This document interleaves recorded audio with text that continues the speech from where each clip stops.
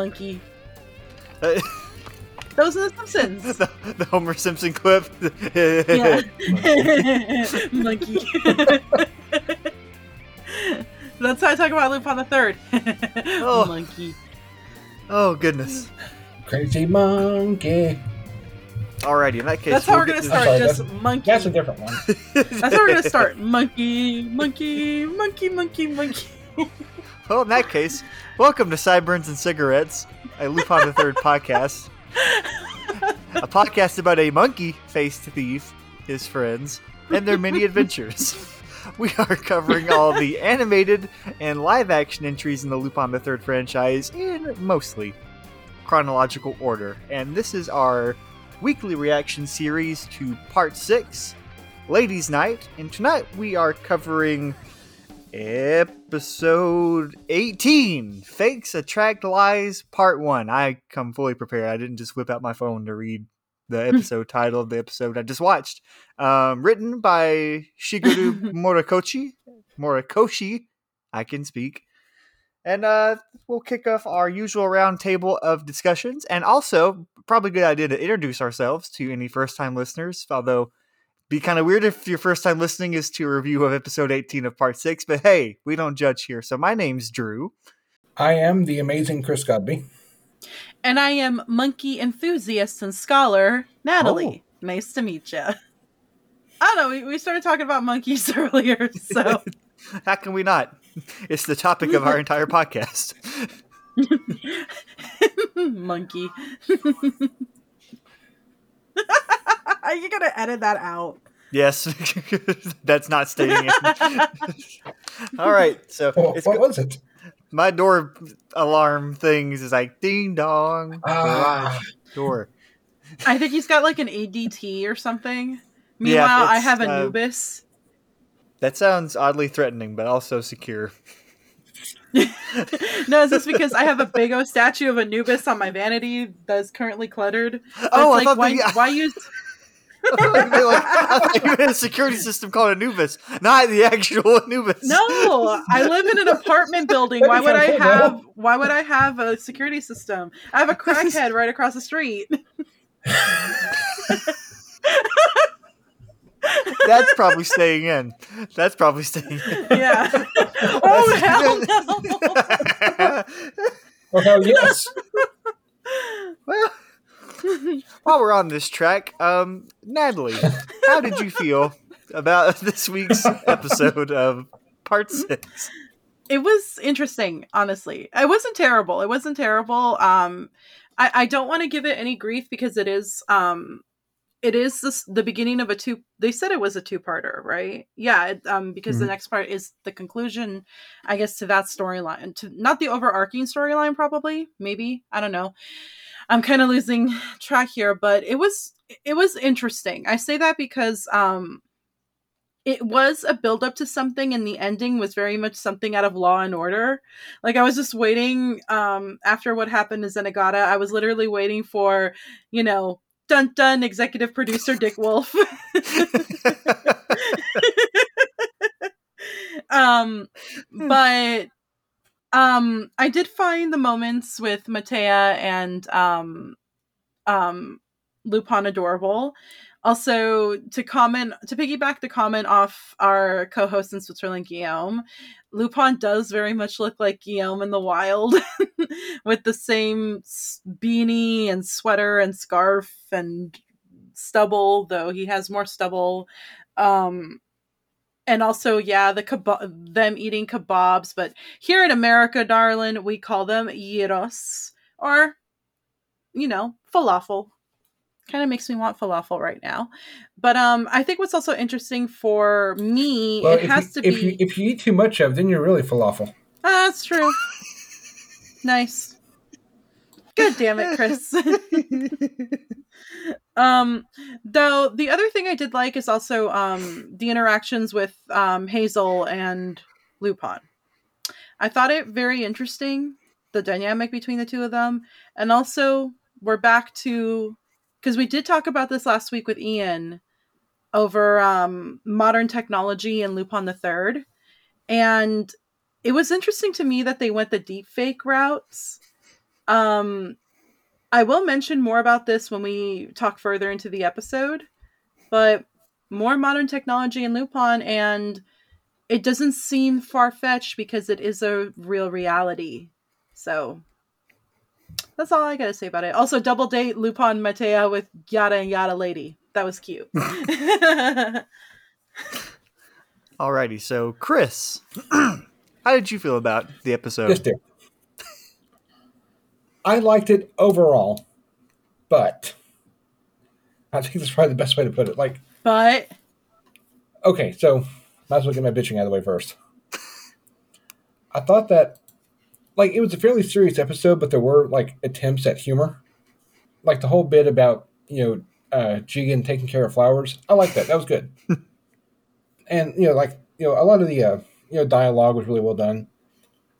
But every time they tried to go for physical humor, it just fell flat. And I think part of that is due to the animation, because it's the character designs all look great, but the animation itself I thought was rather subpar. The whole bit with the skateboard chase, that had potential to be exciting and funny, but it was just boring. Just really stiff and uninteresting, and another bit of physical comedy that I didn't think quite worked, because it seemed to be confused about whether it was supposed to be funny or not, is when the USB drive smacks Lupin on the forehead. I thought that was amusing, but the background music and what happens immediately afterwards made me think that it wasn't supposed to be funny. So yeah, a lot of the physical comedy didn't quite work for me, and I know this is something I bring up a lot, but they're trying so hard to give Yada and Ari some personality, and it's just not working. It's the whole thing with Matea saying, suggesting that the two of them may be attracted to each other. That just felt really contrived and forced, and nothing. It didn't feel natural at all. I did. Okay, now about what I did like. he can say nice things. Also, the evil congressman. Is it just me, or did he look like what a live-action Jigen should look like? Yep. Animated. There was that one other guy that looked straight out of Detective Conan. So. Oh yeah, I noticed that too. That big guy. Yep. But yeah, when I saw that one congressman, it's like, this looks like a live action person playing Jigen, but they animated him, but he's not Jigen. But he looks more like Jigen than the actual live action ones we've gotten. But as for the story itself, I liked it. It was the whole thing with the deep fake and the political intrigue. I didn't mind that. I'm also really, really intrigued by how the episode ended, with old Pops getting arrested for murder. That's fascinating. I can't wait to see where that goes. But yeah, it was solid. I had some quibbles and gripes with it, but overall I enjoyed it quite a bit. Yeah. Alrighty, so I guess for me, I'm at a mostly positive but still kind of mixed place with this episode. And also, just to end on a nicer note, I'm going to take the same approach Chris did and just go ahead and get stuff I want to get out of the way that didn't necessarily land for me.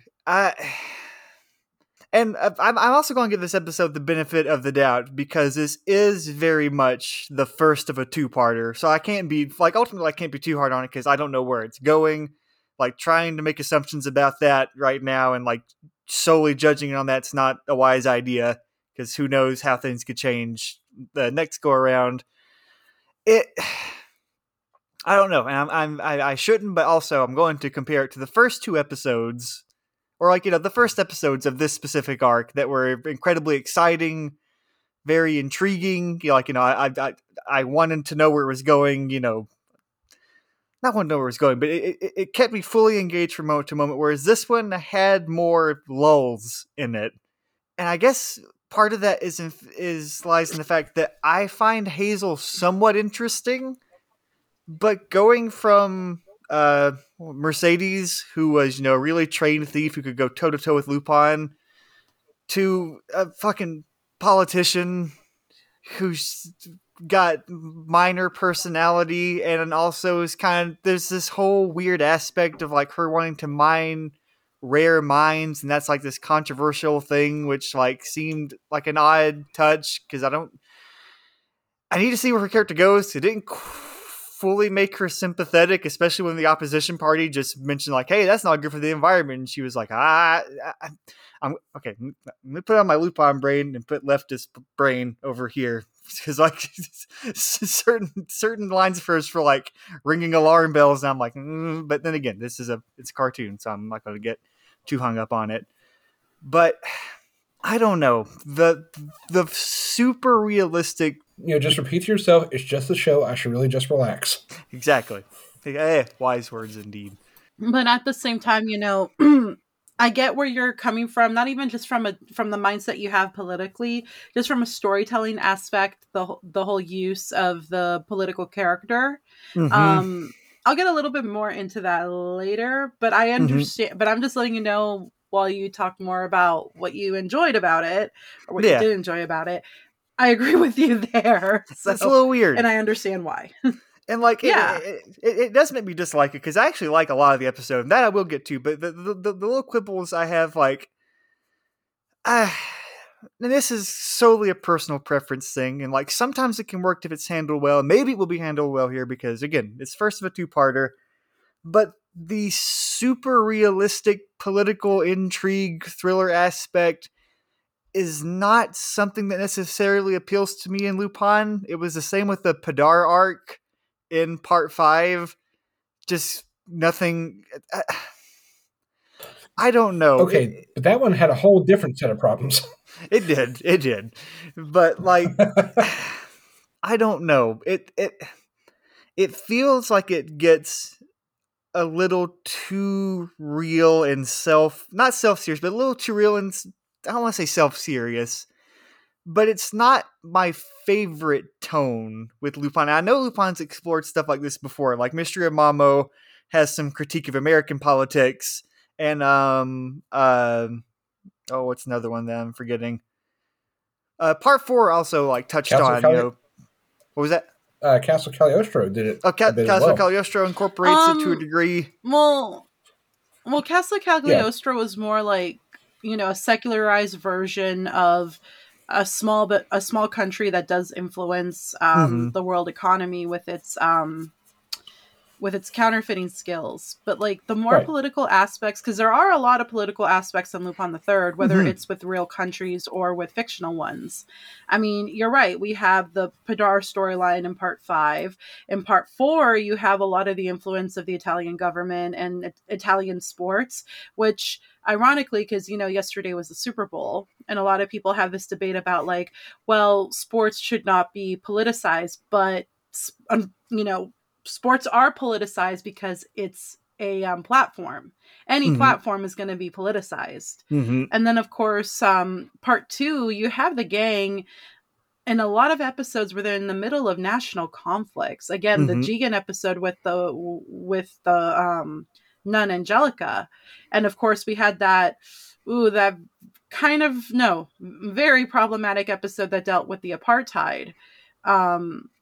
So yeah, they do have episodes where they put themselves in the middle of political intrigues. But how it works out, I think we've already noticed by now that Lupin just wants to make sure that people are taken care of. Whether or not it's liberal or conservative, that's up to your opinion, but we all know where that lies on the fault line. Well, see, this is something that Monkey Punch touched on a few times as well. Like there's one chapter of the original manga series where Lupin has to deal with a politician who is incredibly corrupt.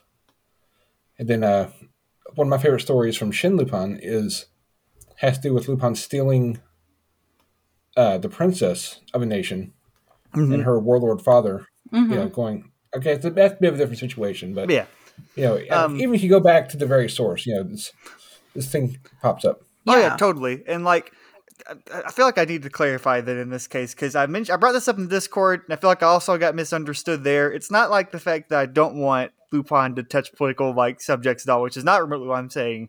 It's the fact that like the tone it handles it with when it gets super grounded and the stakes are I'm a politician and oh no, the deep fakes are going to threaten my political career. Lupin, help.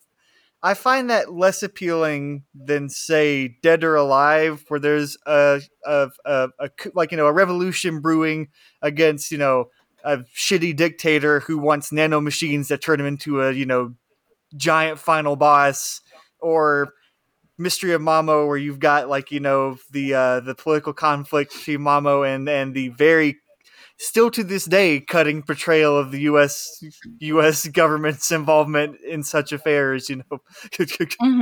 You Democrat, like stuff like that. It's inherent in the source material, and I guess my thing is, it's not as appealing to me when the stakes are so realistic, if that makes any sense. Not them dealing with like political themes, because go like have at it. There's like great satire and commentary to be made.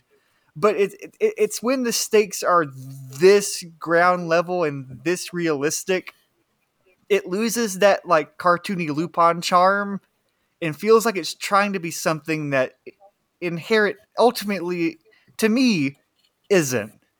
And like I also think the franchise should branch out and try new things. And this is like it's a new thing. Part 5 did it to a certain degree, but this one is making it even more grounded, and I do commend them for trying something different. I just don't know if it's something that like it doesn't grab me as much when it's just Lupin trying to save someone's political career because they got deep faked by other people in her party. It's sort of like what you said earlier, on Discord. It's like you prefer Lupin the Third to be more Tom and Jerry and less Tom Clancy. Exactly. Yeah, and I totally get that, and I agree. Yeah, and if folks enjoy the Tom Clancy aspect, I ultimately do like the episode because there's a lot to love about it, and I will get to that. Sorry, I'm rambling, but I feel like I need to clarify, because it's not that I don't want Lupin to touch political issues or anything. I just want to remember to have fun when it's touching those issues, and this one did have some fun, but just the stakes in this one episode weren't. When it's this realistic, it doesn't grab me as much because there's no gleefully over the top villain, and like Chris mentioned, the attempts at comedy were somewhat clumsy. But to get to the stuff I did like, the Shigeru Morikoshi's dialogue, the banter between Lupin and Jigen at the beginning about Jigen saying you got so many flowers, now I know that when I retire I can run my own flower shop. And then Lupin gives him that crack at don't give me that. I heard you murmuring sweet nothings to the flowers while you were watering them. And Jigen's I didn't. Good night. And throws the newspaper on his face. Confirmed. Jigen just likes to garden. We all knew it. We all knew it. I'm very intrigued with how Matea is going to factor into all this, because I for a second was thinking this opening scene where Lupin's as the old man, he's saying goodbye to her one more time and she's going on her own way, but when she suddenly shows up in the same country as him, and when he's talking to her, she's also got a newspaper with Hazel's face on it, so she's been keeping tabs on it too. She's not just going to be, forget the term, but she's not going to be the simple, boring, useless TV special girl of the week, who's just I found and the true meaning was friendship. No, she's actually going to be involved in this somehow with the whole Tomoe thing, and it's really exciting. And I'm actually really curious to see where they take her character. And the ending of this episode, just in general, with Tomoe, not with Tomoe, with Hazel being, the listener can't see, but I'm doing big air quotes, shot, and the air bunnies. Indeed, air bunnies. Zenigata being framed for it. I am very excited about that, because it seems a little off to me that we have this character Hazel, and the only thing Tomoe told her about was how to strive in a political career, because I'm wondering if this whole thing with Hazel is a big ruse, because we all know the whole thing with Tomoe is, it's never enough to have like, double measures. You must always have triple measures prepared. So like, I think Hazel has something up her sleeve. Either that or she's just fucking dead. And like, I'm just talking out my ass, but we'll figure it out. I have a feeling she's dead, but at the same time, it's Lupin. You never know. You know who pulled the trigger? Lily Watson. We're not saying this shit again. Do you know who funded the trigger? Mama or the dickheads? Okay, lay it on me. Just get it out of your systems. Get it out of your systems. We are not going to lay the dickheads on you on air, all right? But again, I don't want to sound like I'm being too harsh on it, because ultimately, it ended in an interesting place. I'm curious to see where this story with Hazel goes. Like, is she dead? What's going to happen to Zenigata? He's going to get out, but how's he going to get out? What's going on? And stop trying to make Ari and Yatta happen, please. Oh, come on, yada yada lady. It makes sense. Like, okay, so when you say stop trying to make Yatta and Ari happen, do you mean like as a couple or as individuals? The couple thing, like it's.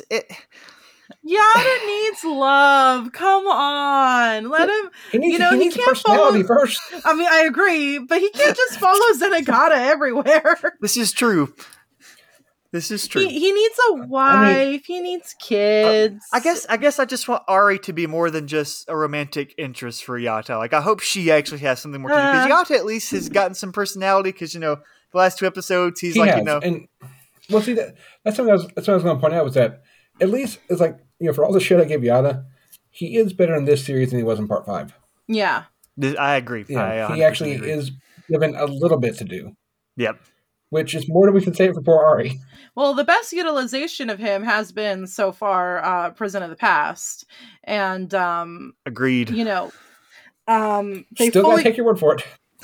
They fully fleshed, I feel like they fully fleshed him out in Prison of the Past to make him a little bit more likable for me. Because again, I've only, in part 5, I felt like he was just such a fucking tool, and I couldn't really understand why there was an appeal to him besides Uwu Baby, something I'm stealing directly from Lauren. But I don't know. I'm with you guys on the whole develop the girl and a little bit more Yatta before there is such a thing of romance. But you know how the shippers are in the fandom. I also have this feeling that like at least when they were showing their badges, I can't remember which episode it was, but it showed that Ari might be Latina, because I don't know. I need to recheck the screen cap, but like it said that she was from Nicaragua or some other Southern American country. So it's like, oh, there's a canon Latina in the Lupin crew for a bit. Can we have more development for her? Especially with a name like Ariadna. No. Yeah, I mean, well, because I have a cousin named Ariadna, so it's not that it is a Latina name, but you hear more Latinas with that name than you hear whiteys. So sorry. I understand this is probably a long shot because I did not watch more than part of the first episode, but what were the name of Zenigata's co-stars in that live-action series? Oh, shit. In the Zenigata Kaibu series? Yeah. Oh, God. It's been a hot minute since I've watched it. I mean, I'm pretty sure they're not Yatta and Ari, but... No, they're not. It would be kind of neat if they were. No, they're not. They have more personality than... in the one episode but while you're looking at that, Drew, my thing about the whole Tom Clancy Lupin versus Tom and Jerry Lupin is very much this. I honestly do not mind the Tom Clancy Lupin. Oh, and another political intrigue with Lupin is definitely everyone's least favorite Koike film, Jigen's Gravestone. Because excuse me, that was my favorite. There's some people who just aren't very like egregious about it. Okay, look, the Freud bot is definitely I mean, everything else is great except for the BDSM club. But everything else is like, yeah. Anyways, like I said, the Sigmund Freud bot, my least favorite part of the movie. Otherwise, I love it. It's again, I've seen kinkier shit at BDSM clubs, but at least it was consensual. And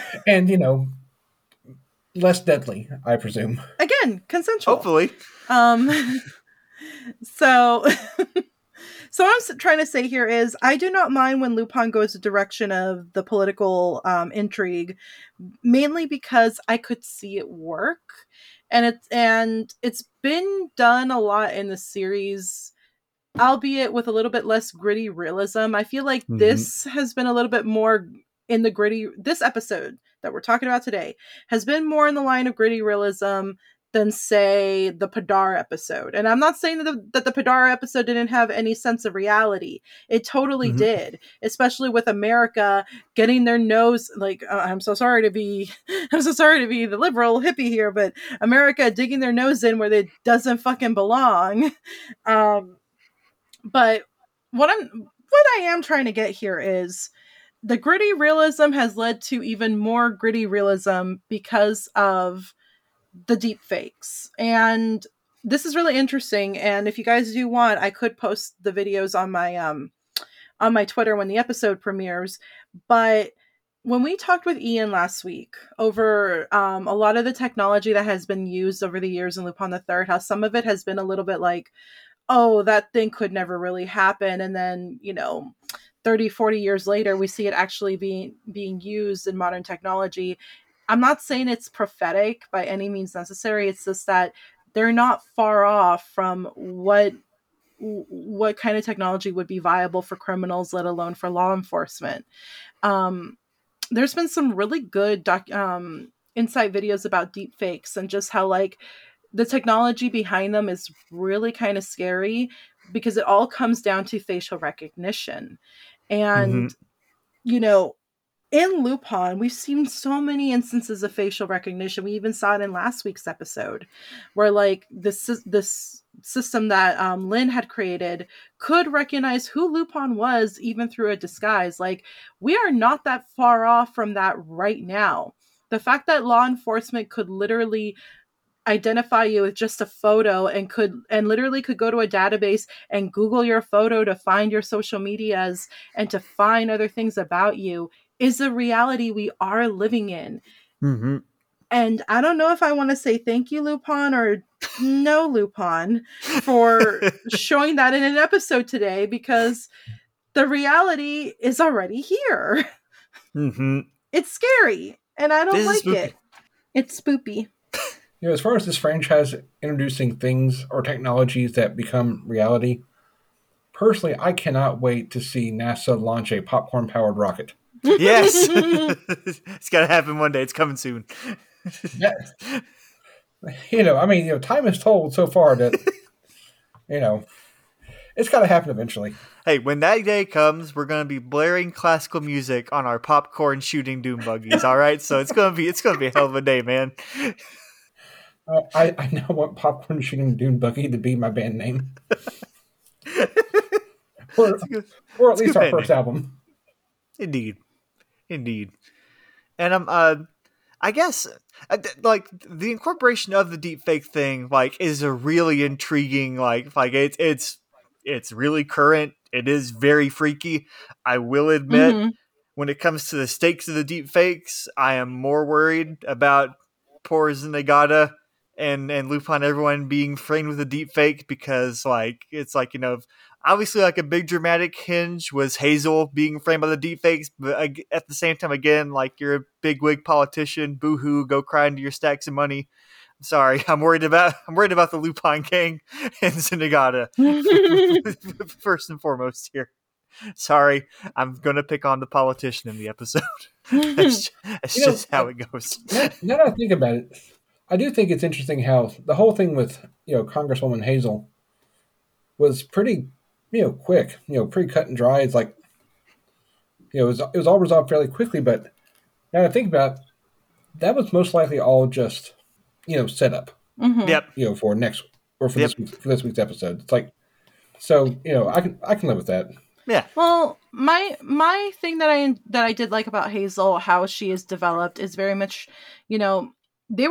the writers knew how to develop a politician in the sense that you see that she does have these aspirations to take care of her country, But you often wonder, are they just political promises, or are they just, real gripes that she has? Mm-hmm. And even then, it wouldn't surprise me in earnest that she would have been trained by Tomoe. Like, I don't think Tomoe was like above anyone in terms Mm-hmm. of like, yeah, I'll teach you how to be a master thief, but I'll also teach you how to be a cunning politician. Because as much as we like to think that politicians have, at least the naive among us, we like to think that politicians have our best interests at heart. They really don't. Nope. And like, None of them. Sorry, What? kids. sorry to say. Sorry, kids. Even Barack Obama had sins, and boy, can I tell you. And I voted for him twice. Anyways, what I'm trying to say here is politicians are not one-dimensional.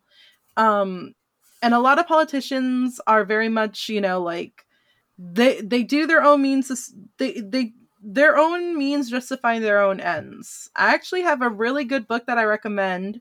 It's called The Dictator's Handbook. For anyone who's ever intrigued on what it really takes to run a company, a country, you name it, like, read this book and you'll see why these people do what they do, and why, like, they look out more for themselves and their advancements than they do for the people who sort of have the handles on the keys.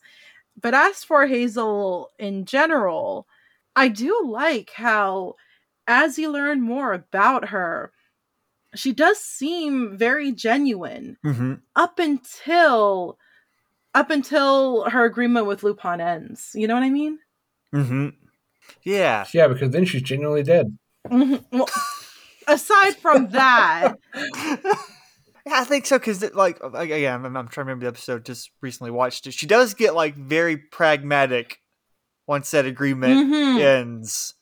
And, like, yeah, no, you got a point, because, like, it's and again, it makes me wonder what's going on with Hazel, because, like, on one hand, I always have to remind myself, like Chris mentioned earlier, this is all set up for the second part of the two-parter. And, like, you've got Hazel suddenly going really cold and then dying. And I just, for some reason, especially on going rewatch, cold I kept in more thinking, than one way. ah! But I mean, let's be Very real. proud of you, Matt. What's one less politician? Am I right? Am I right? Am I right? Oh, snap. But also, yes. But it, in all, like, sincerity, like, I kept thinking about that quote from the first two episodes of the arc, which they really hammered in those two episodes. Sincerity of politicians? Perish the thought. The quote, like, the thing I kept thinking of, it was specifically from the second episode in this arc, was Tomoe's, I forget the exact quote, but, having not double but triple measures at all times. I wonder if there is a bit more to Hazel than meets the eye. Then meets the eye. So, yeah. Mm-hmm. Well, same She's a with transformer. Well, same with Matea. Like, why the fuck is she in this country while Lupin is there? I have a feeling that she's connected to Tomoe as well. Yep. Like, she ain't there just to have fucking gyros, and it's called gyros, not tacos. Sorry, I'm fine. I'm not upset at all. No, You doing good there? Anyways, okay? Yes, I'm doing fine. I'm doing fine. Okay, aside from my own personal joke, yeah, Matea's not there to just have falafel, gyros, tacos, whatever you want to call it, kebab. She's not just there to hang out with Lupin and be all adorable. That bitch got something heinous up her sleeve. I'm really curious to see where they're going to go with her, because she is going to because, like, if she was just a one-off, like, flower girl thing, she would have been done after the hospital visit. Her showing up in the same country at the same time, like, where is this going? Is she this family member that, like, because obviously we assume from one of the big revelations that Hazel reveals to Lupin is that Tomoe mentioned having, like, a genuine child, not just, like, I consider all my people as my children, like an actual child. Obviously we assume Lupin, but it would be interesting if somehow, like, I doubt it's Hazel, considering not Hazel. I doubt it's Matea, considering her age, but, like, Matea could be, like, the granddaughter of Tomoe, like possibly, like for all we know where this could be going. Like, I don't know. Again, the way this episode ends, it opens it. It opens the door to many possibilities. Exactly, and like where it like started to kind of like it didn't lose me, but like where I was kind of like not quite as intrigued with the super realistic, political intrigue thing. It sealed the deal for me like in the last 15 to 10 minutes because again, this story is going some interesting places. We've still got like a good number to go. I want to know where this whole deal with Tomoe is going. It's still genuinely intriguing. I'm still here for it. All I know is that the ending really did leave us on a good cliffhanger because Zenigata has been more action Zenigata than bumbling Zenigata, especially in this episode, and I'm all here for it. And for him to now be arrested on suspicion of murder is completely out of left field, but it's an interesting take because now he's gonna have to cool off. Does this mean Yada and Yada Lady are gonna like actually do something for once and maybe Lupin helps them? Like I know for a fact Lupin will try to find a way to exonerate Zenigata because he knows for a fact as well that Zenigata didn't do shit. So that opens the door for some fun stuff. They should have just ended this episode with executive producer Dick Wolf, honestly.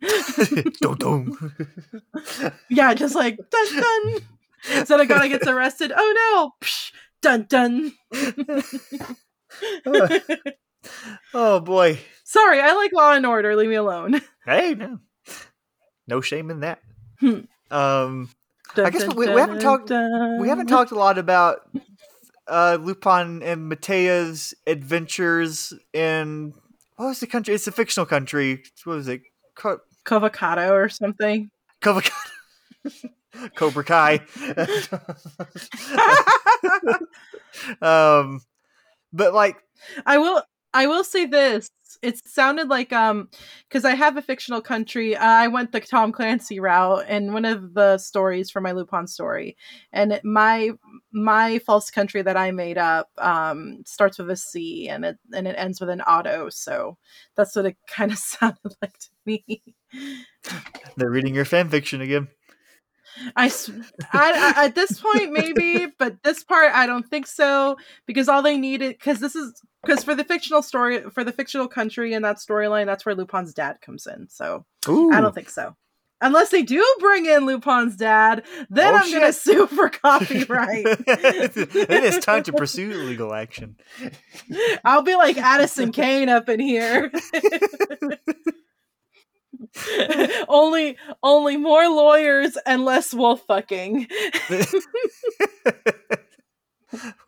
Not I got questions, but I feel like it's best if I don't ask them. Omegaverse lawsuit. Just look it up, Chris. Oh, okay. Never mind. Oh, all right. Sorry, I didn't. Or I did. Again, I gotta hand it to both Shigeru Morikoshi and Ian for the original great script and the great translation, because the back and forth between Lupin and Matea was great in certain places, like when I'm not really feeling Daddy. Exactly. I'm not really feeling Daddy was great. The bit when it's the day after Lupin was caught at Hazel's, and there's that whole scandal, and he's just like, I'm just saying, like, I was there to use the bathroom, nothing more. She's like, yeah, sure thing, liar. It's such like a quick cutting comment. It was a great little banter between them, which I thought was really nice. I also like how Matea refers to Lupin in disguise as her, what was it, her much older brother. Yep. Yeah, it's like the inclusion of much in there. I liked. And Lupin compounds on that, where he's like, yes, I have her brother who was born, way earlier. Right. I mean, it could happen. My mom keeps telling me, do you want a little brother or sister? And it's like, I'm 31 years old. But that little brother or sister could be my kid. Like like you're mentioning right now, that could be like the connection, because obviously Lupin's a student of Toomei, all of her pupils are her children, but it'd be very interesting if, like, Matea is actually related. So, like, on one hand, they are like kind of, it's a little family dynamic, because I also appreciate that. I think, I don't even think, oh no, granted, this is because my memory's terrible and it's been a while, like there hasn't even been like jokes about them being like romantically involved. Except there was No. one joke when Lupin was like in the old man makeup or something, where he was like, no, I've got my wife, which, after part 5, thank God, like, it's kind of nice to not have weird jokes about like, oh, look at you in this young thing. It's kind of, I'm glad we've avoided this pitfall so far. I hope we maintain this. Well, see, I do think that is one. Like, I know I always harp on this franchise for going back to Cagliostro, but I think it's actually a good thing in this case. Mm-hmm. Because, that was always, part of Miyazaki's vision for the character in that movie, is that Lupin doesn't feel anything romantic or sexual towards Clarice, because he still sees her as being the little girl that saved his life. Mm-hmm. Yeah. And, that's something that part 5 kind of brought over. And then I do like how part 6 is doing it as well. Yeah. By showing Lupin taking on like a more fatherly or familial role with these young women. No, agreed. And it just it just further cements the idea that Lupin in these series is older and somewhat wiser and somewhat more mature. Mm-hmm. And again, like that, I give this franchise a lot of shit for going back to Cagliostro well, but I'm okay with it in this case. No, like fully agreed. Like I'm just glad that they are not reverting. It's character development. Wow. Exactly. Like I'm just glad they're not pulling the same thing part 5 did, where they like tried to have their cake and eat it too, where they tried to have him be protected, but at the same time they're also like having Ami be like, like all those leering shots of her. Yes. Yeah.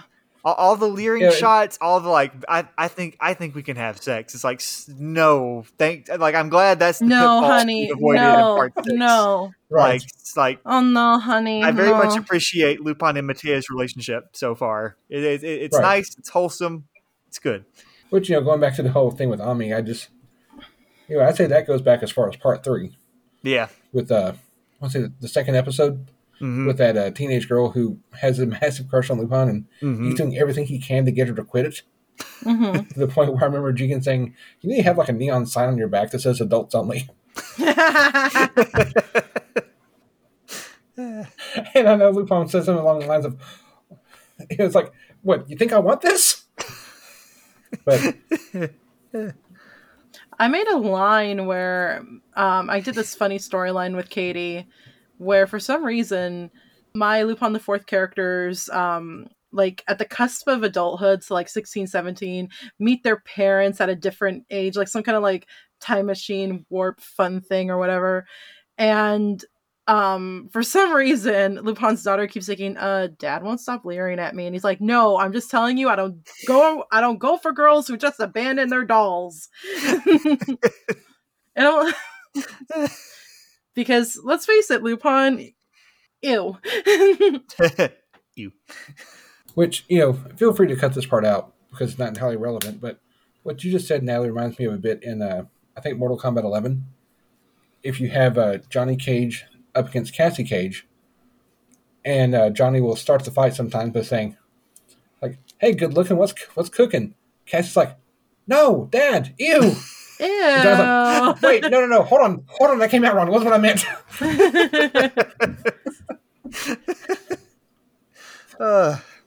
God, the character writing in that game was so good. Let's see. Trying to think of anything revolving around Lupin and Matea thing. Yeah, we've talked about it before, and like it's still something I abide by, but I'm also, this is the first time that actually kind of stood out to me where like I don't want to rag too much on the animation of part 6 considering the conditions it was made in and everything. However, and I'm asking this, respectfully, not in like a mean way, but like, what was the point of the skateboard scene in the episode? Like even plot wise, because like it was set up really nice with the skateboard kids in the beginning. And, like, you know, Lupin gets the skateboard as a cute moment where he, like, gives him, like, the scarf and he's like, I'll bring it right back. Like, you know, that was kind of wholesome. But then Samba Temporado starts playing and he picks up Matei. And by the time, like, by the time this whole cycle happens, like, Samba Temporado's, like, halfway through playing and nothing's happened exciting yet. And I'm kind of like, all right, when are we going to get going? And so then they chase after the car that's already been gone for a long time and he crashes into a bush. And then we just go to another scene. And you're just kind of like, what? Yeah. I like, it's not an animation. It's like, what was the purpose of that? Because nothing happened. I wonder if that could possibly be like a relic of like an earlier draft of the episode. Possibly. I mean, it was kind of cool, but at the same time, I was just like, I feel like I've seen it in Detective Conan. I feel like this might have been the first time I saw Lupin use a skateboard. I could be wrong. What about, hold on. Blood Seal, Eternal Mermaid? Oh, yeah. But I didn't really enjoy Blood Seal of the Eternal Mermaid, so. That's a good one. Thieves are cool. No, thieves aren't cool. Lupin the Third is cool. Yeah. And there's another example of a little girl who wouldn't stop following Lupin. This is true. Yeah, I really don't remember much about Blood Seal, but that's the one thing I do remember. Thieves aren't cool. Again, it was a special I didn't really enjoy. I mean, it wasn't bad. It just didn't stick with me. Me neither. That's what I'm saying. Watched it once. Didn't feel the need to watch it again. The only thing I did watch was the interview extras that they had for the Discotheque release, but that's a whole different other thing. It and another page were like the last two good specials before Princess of the Breeze killed the TV specials until Goodbye Partner, which almost started to kill the TV specials again until Prison of the Past. Anyway, but yeah, like, and it's not even like anything particularly humorous happened in it, except for them like falling into a bush. Like for a second, it was just kind of like, you know, hi, I'm Lupin. Welcome, hi, I'm Lupin. Welcome to Jackass. Slides down the rail and then goes straight to a bush. So like, I mean, it's like.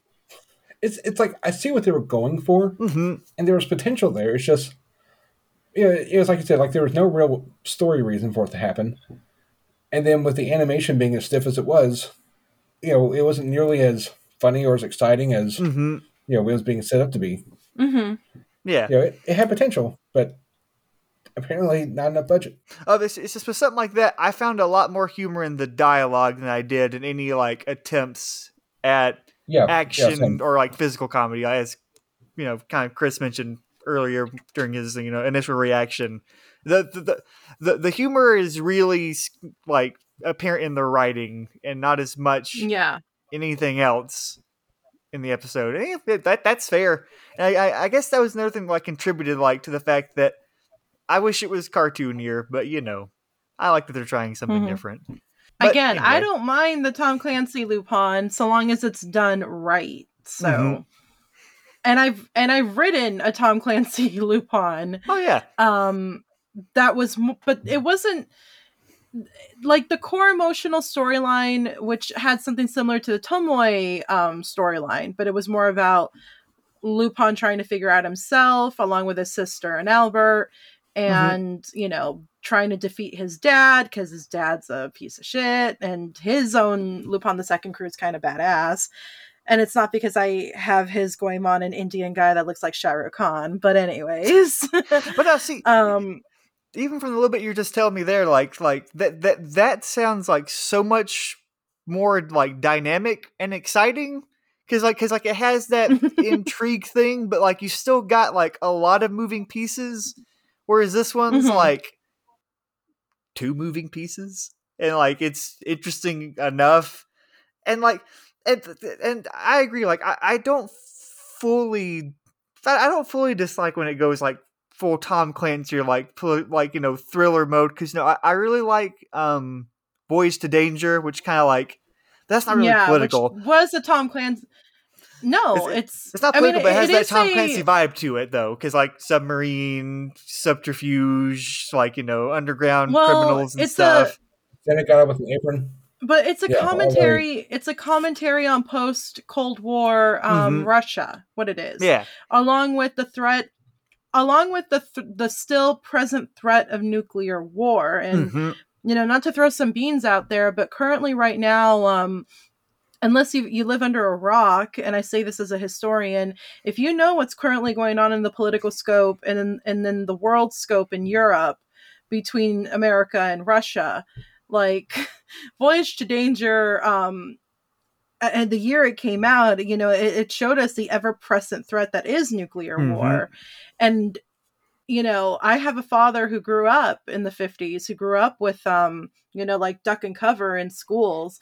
And he's telling me that this whole threat of nuclear war, like it's starting to become a little bit more worrisome right now at the age he's in because of the current political climate. And it's like, ouch. And oh yeah, again, whether or not, like, what I'm trying to say here in this final thought is whether or not you want politics out of your sports games or your TV shows or your video games is irrelevant. These are all platforms. These are all methods to tell a story. Yes, even sports games. Again, I'm still hyped up from the Super Bowl yesterday. And unfortunately, or fortunately, depending on whom you are, it is going to land in them, and they will make commentaries on whether it happened 10, 15, 50, or 80 years ago to today. So Lupin handling that, I'm okay with. I admit it could have been done a little bit better with this episode, but I am looking forward to the conclusion of Law and Order Zenigata next episode. So oh yeah, and yeah, totally. Like it. I really love Lupin, like tackling like political issues and like making some biting commentary and all that. Like I enjoyed a lot, and like I've never really seen anyone get upset at Lupin getting too political. I mean, if they did, that would be hilarious because the entire franchise. It speaks more to them than it does to Lupin. Yeah. But like I get the thing with me in particular, like it's personal preference, is like I'm not as big on the stakes or the setting being as super real world, because I like my Lupin to have like my fantastical element to it, because like Voyage to Danger has some great commentary on post Cold War tensions and everything, but at the same time you also got this big hilariously macho 80s hitman Keith chasing after him while they're in the midst of like looking like the Bizarro Fabio. What he did. And like, no, you're right. And they've got like what are they stealing in that special? Because like they've got the submarine, but there's that moment when they got like those nuclear components that they dig out those like tracks for to like roll out onto their submarine, which is like a great like over the top scene. I always just like a little element of the fantastical and like, kind of, I don't want to say theatrical, but I like my Lupin like to have its social commentary, but also to remember to be like fun and over the top at the same time. Wacky. Like again, like Mamo, Dead or Alive, like you don't mind the nuclear parts in Mamo so long as the giant brain still comes out. Exactly. But well, also like 100% agree, because like having the backdrop of giant brains, weird little gray clone men, all that's like stuff is great. But even like it's possible to screw that kind of thing up too. And look at Green versus Red. The whole the whole commentary about nuclear weapons. Where the hell did that come from? Yeah, where did the mech come from? Oh God! I mean, I'm more okay with that. It's just like the whole commentary about nuclear warfare. It's like, what the hell does that have to do with anything? And you know what? You're touching on like something that I think might be an issue I have. It might be like the core of my issue, where it's like, again, I don't mind that political commentary at all. Like it's always usually handled really well, but if it's going to be handled, I'd like it to be, somewhat have an element of the fantastical, but still make biting commentary. But also, it needs to mean something ultimately. And like, whereas in Green versus Red, like what that does. Well, Green versus Red doesn't mean anything, but I mean, but like, what purpose does that serve? There's a few seconds of Green versus Red that mean the world to me, but aside from that, exactly that rooftop battle, holy shit, man! But like, been 15 years and it still blows my mind. Because like they're trying to make a commentary, but it's so half-hearted and so irrelevant. Exactly. Whereas like in Mamo, you know exactly what's going on. Whereas like Right. It's as Natalie mentioned, and same with the Padar arc. Even though that was weird, where like Lupin makes the commentary like obviously the U.S. doing what it usually does and getting involved with shit it shouldn't be involved with. Sorry. But also having that we can weird say thing, that we're Americans. Exactly. But also having the weird CIA dude have the weird romance with the princess, where it's like he's the one good CIA guy. It's like that doesn't exist. That does not exist. Meet the Fockers tackled this already too, honey. Exactly. It's like I just want it to have, and maybe it does have meaning, but like this whole thing with Hazel and like the conflict of like her wanting to mine the diamonds, like what is that ultimately going to mean? Is a, and maybe it will, like, is there going to be a resolve for her character where like maybe she like eschews like her political party because obviously they've got it out to get her, like maybe she like I don't know, like I hope it actually serves a purpose and means something, because right now it's just here's a politician, deep fakes, they're trying to like undermine her, and I just don't know what the purpose is, if that makes any sense. I'm still trying to figure out my thoughts about it. Like all I know is just the real world stakes don't appeal to me as much, but I do appreciate them as the fictional world stakes. Exactly.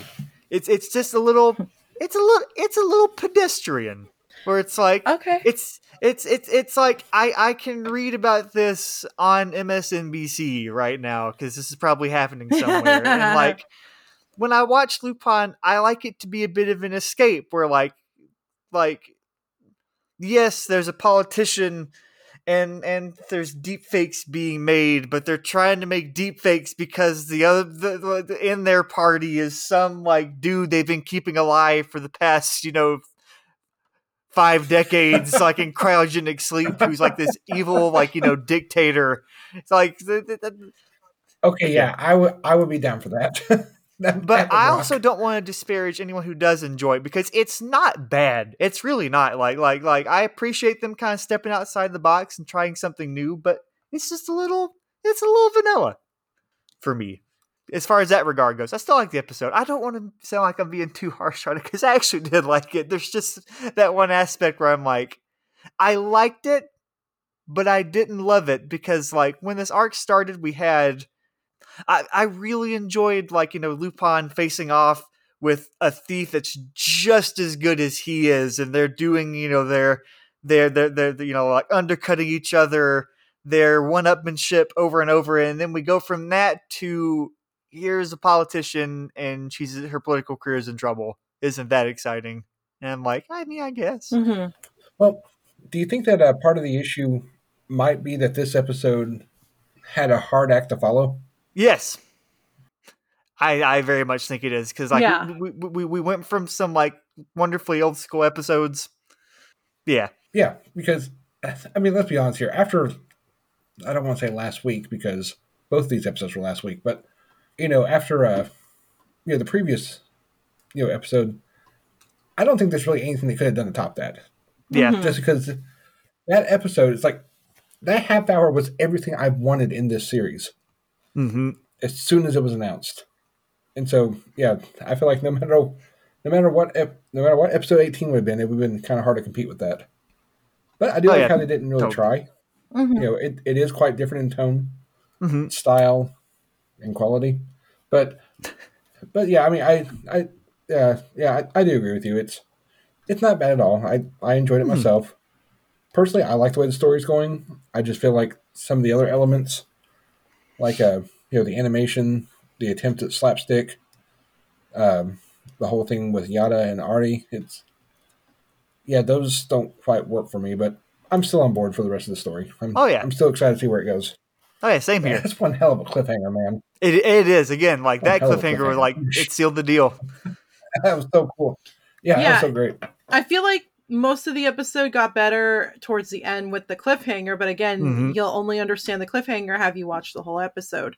So honestly, I'm looking forward to how this cliffhanger gets resolved. Again, my predictions, or what I'm hoping to see, would probably be like Action Yada and Yada Lady Ari. I'll just start calling her Adi. Maybe they're doing something to exonerate Zenigata with the help of Lupin, because again, Lupin would totally help exonerate Zenigata. And then what is the conclusion? How more political are we getting? And my other prediction is that this specific mine that Hazel was trying to mine from is probably where Lupin got that jewel for his family collection in the first place. Oh, I never thought about that. I just literally pinpointed that. No, you kept mentioning the mine, and I kept something in my head just pinpointed it. So I'm not the greatest detective in the world. I'm more like Nancy Drew, but in a bad way. So we'll see. I'm the shitty Nancy Drew, let's be real.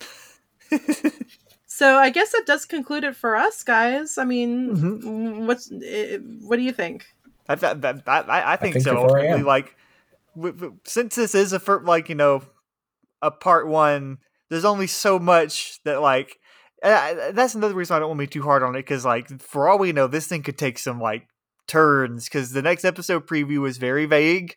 It's just, hey, Zenigata's in trouble, but, how are we going to get him out? What's going on with Hazel? So, again, I'm all in. This is way better than anything that happened in the Lupin versus Holmes arc. I'll take this over any of that. So I'm on board. Yeah, the intrigue is a little bit more appealing, I feel. So I am looking forward to it. Also, I forgot to tell you guys this earlier, but we actually have a very, very special guest coming onto this episode. It appears to be Lupin III himself, still in disguise. Oh, wait, it's just Will. Never mind. Ah, shit. Man, I was excited for a second. Yeah, me too. But I mean that fondly, of course. Hello again, Lupantic folks. We're back on reviewing Lupin III Part 6.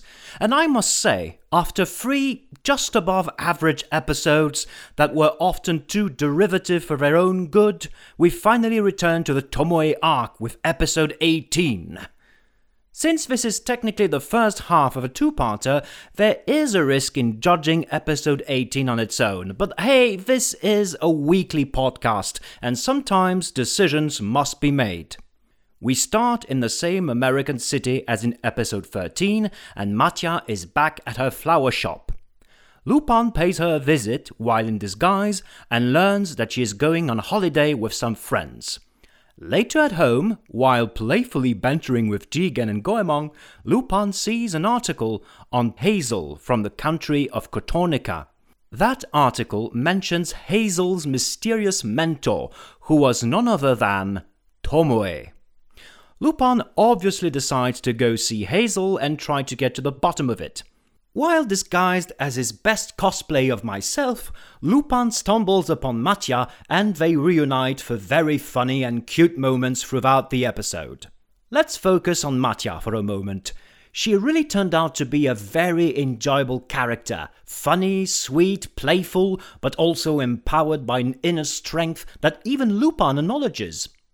Their relationship, closer to one of siblings rather than lovers, is very endearing and quite refreshing. Matya's sometimes cryptic words and the fact that she probably followed Lupin to Kotonika imply that she has a much bigger role in the whole Tomoe case. Let us not forget that the same article about Hazel and Tomoe was shown in Matya's flower shop first. Many fans had theorized that she was either Tomoe under a disguise or one of Tomoe's protégés. I lean more towards the latter hypothesis since we actually see Tomoe's aged hand in episode 13 while Matya was on the street. My own hypothesis is that not only is she Tomoe's newest protégé, but that she was charged with watching over Lupin and report his moves. Matya comparing Lupin to an older brother might confirm that reading since Tomoe considers each of her pupils like her own children. More on that later. We then follow Hazel and her current political trials. A woman's status in the still male-dominated political circus is a tough one, and while she is definitely more of a Theresa May than an Angela Merkel, her populist rhetoric does serve a conviction to help her country. A country that seems to be on the brink of implosion, like so many countries in the Middle East and Asia Minor. I am pleasantly surprised by this rather nuanced portrayal of politics, showing that both Hazel and her opposing party make valid points in regard to the rare mineral extraction.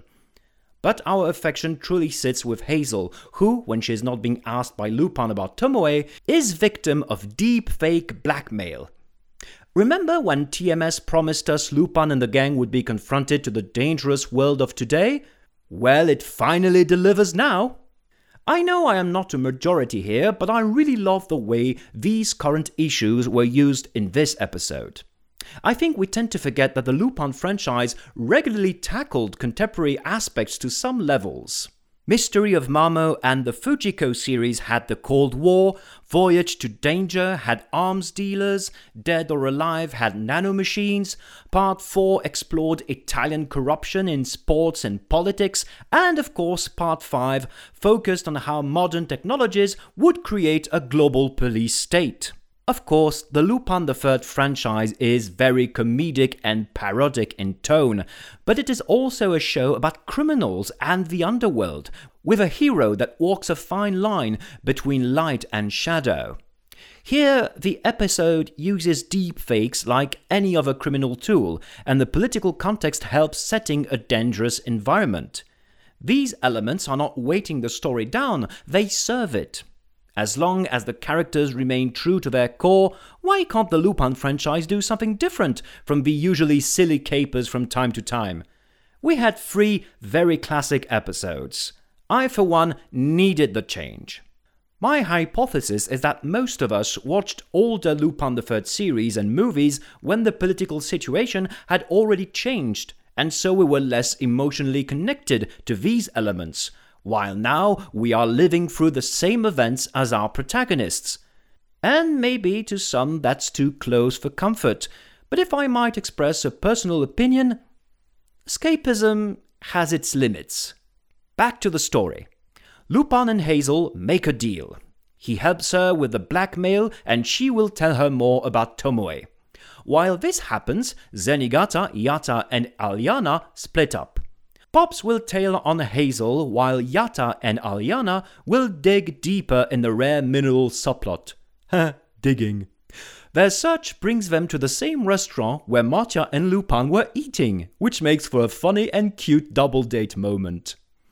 Speaking of restaurant, this episode taking place in a Turkey-like country, we see a lot of kebabs. And as a starving student, I feel very represented. Turns out Hazel's jealous colleague was behind the deepfakes, hiring a bunch of goons and paparazzis for his dirty work. Lupin comically disposes of them and destroys the damning documents. Back to Hazel's place, Lupin learns from her that Tomoe apparently had an actual biological child. After promising never to return, Lupin leaves for the airport where he sees Mattia before taking the plane, thinking about the possibility that maybe, just maybe, himself could be Tomoe's biological child. Meanwhile, Hazel gets shot. Zenigata arrives to the rescue, but apparently too late, and the local police arrest him as a suspect. And it ends here, on a tense cliffhanger. The franchise rarely has dramatic deaths of female characters, at least deaths that do not feel cheap or telegraphed. Here, Hazel's probable demise is a gut punch, as we were attached to her. At least I was. It is also rare for the franchise to leave us hanging on such a dramatic turn. The cliffhanger reminds us of the fact that this is a two-parter, and while the deepfake problematic has been resolved, everything is set up for Lupin to come back and free Zenigata. Gosh, where to begin? I loved everything in this episode. How we go back to the new arc, the setting, the stakes. It felt a bit like a Golgo 13 story, but with cute character moments, and the feeling that for once our characters might be in actual danger. The series format has the opportunity to try multiple types of stories, and I am glad that episode 18 strays a bit from the formula while being 100% Lupin III. Before we wrap up, let's focus on our female characters some more. Let's start with Mattia. Between the newspaper article at the flower shop, her all too convenient presence in the same country as Lupin, her saying that Lupin is more like a brother to her, all of it not only implies that she is part of Tomoe's protégés, but Hazel's demise right after she told Lupin a secret about Tomoe does make me raise a suspicious eyebrow. Could it be that Mattia is less well-intentioned than she leads out to be? Could she be Lupin's sister? Many questions that will hopefully be answered by the end of the arc. I do admit that her turning out to be a villain would be both heartbreaking and a good twist, what with her innocent Clara's good looks. But for now, I do not favor that hypothesis. We will need more evidence, my amateur sleuths. As for Hazel, she truly shows the sad truth that women often have to become overachievers to even attempt a career at politics, and even after they enter the circus, their sole presence will harbor jealousy or disrespect. Believe me, my aunt is a politician. Hazel was not depicted as an ally or a good person, but definitely an interesting and rather nuanced portrayal of a lady character, and I want more of that. Plus, her name did give me a bit of a chuckle, because I kept thinking about Hazel the Witch from Looney Tunes. Wait, witch? Did I say witch? Considering Mercedes' gang was called Elvira in reference of a woman accused of witchcraft by the Spanish Inquisition, and that the current arc is called Witch vs. Gentleman, could it be that the female characters are all named in relation to witch-like characters? Then what does that make Mattia? Perhaps an equivalent to Medea, the enchantress from ancient Greece who guided Jason to the Golden Fleece, like Mattia is guiding Lupin to Tomoe. Speaking of Tomoe, and thanks to my co-host Natalie's diligent research, I learned that Tomoe is a type of koma in the Japanese language, linked with Shintoism.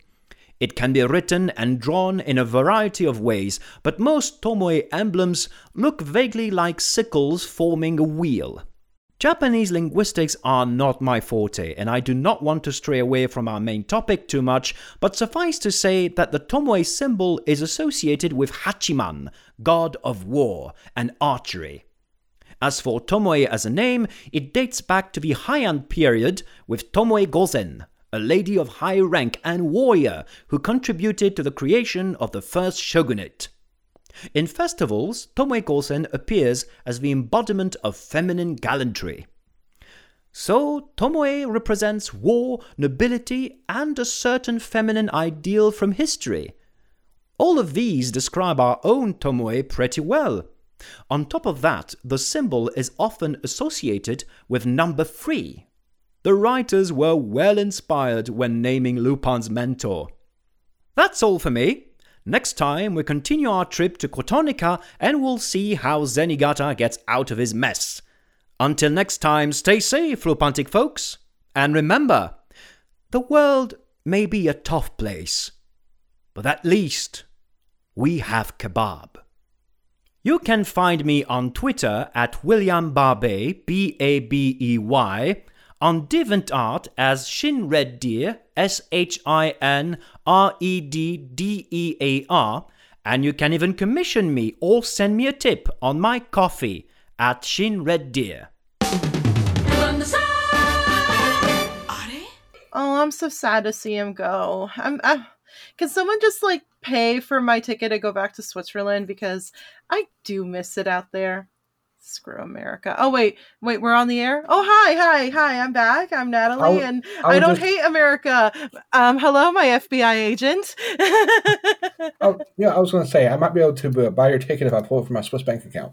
I didn't know you had a Swiss bank account. Also, Natalie, don't be afraid. We're on the air. No, we suck. We suck. We suck a lot. It's okay. I'm just waiting. Happy Valentine's Day, everyone. Again, I'm just waiting for my FBI agent to just like resign because of all the nasty shit he's heard me say, or she, or they. I don't discriminate. Whoever it may be. And on that note, guys, let's see. Who is the first victim? Chris, where can we find you? Well, hopefully not lying on the floor in a puddle of blood. Fair. You can find me on Twitter at Dr. Furball, DrFurball. You can find most other places at Amazing Chris Godby. That's Godbey. You can find my webcomics at weirdinacan.com and drawocoward.the comic strip. It's called Draw O Coward. It shouldn't be too hard to find. I really got to buy a domain name for that one. Anyway, Natalie, where can we find you?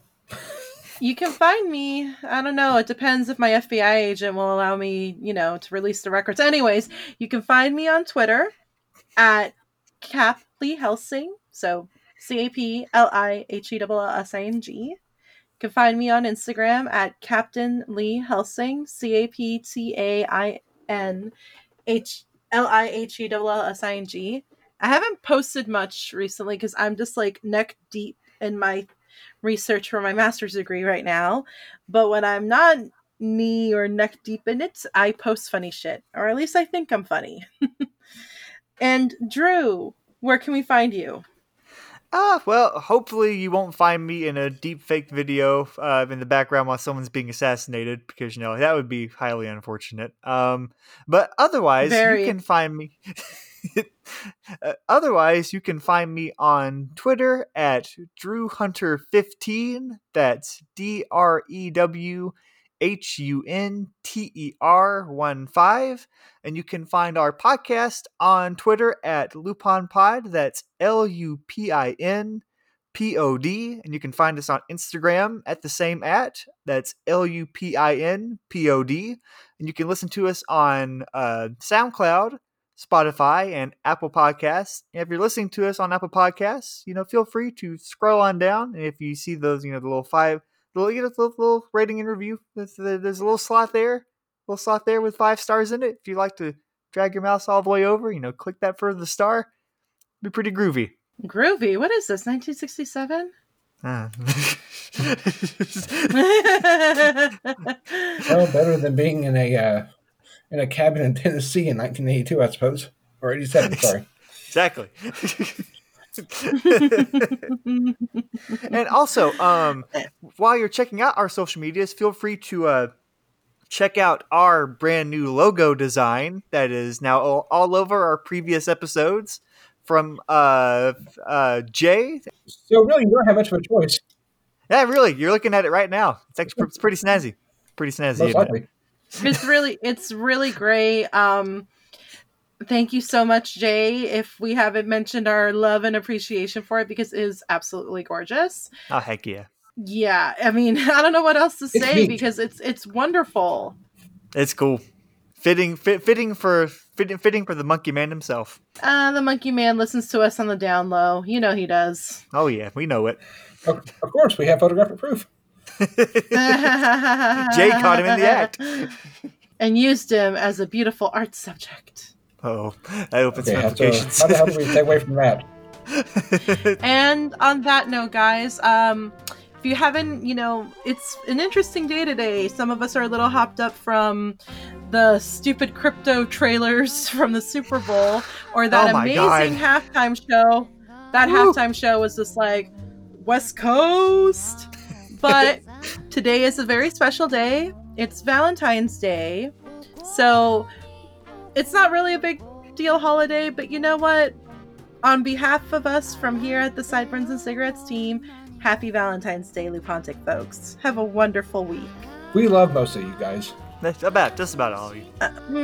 Just about all of us. Just about all of you. Those of you don't, those of us that we don't, you know who you are. Thanks for listening anyway. We're looking at you, random person in the back. We're looking at you. Don't think I don't you can know hide. your name, but we're looking at you.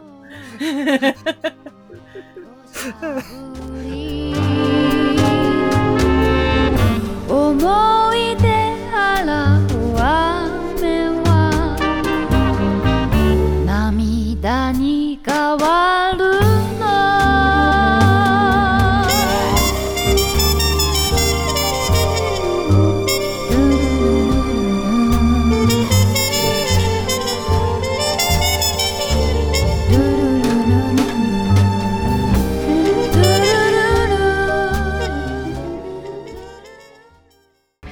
Next time on Sideburns and Cigarettes. A cop in jail? How poetic. Dear Zenigata, why should you go to jail for a crime someone else noticed?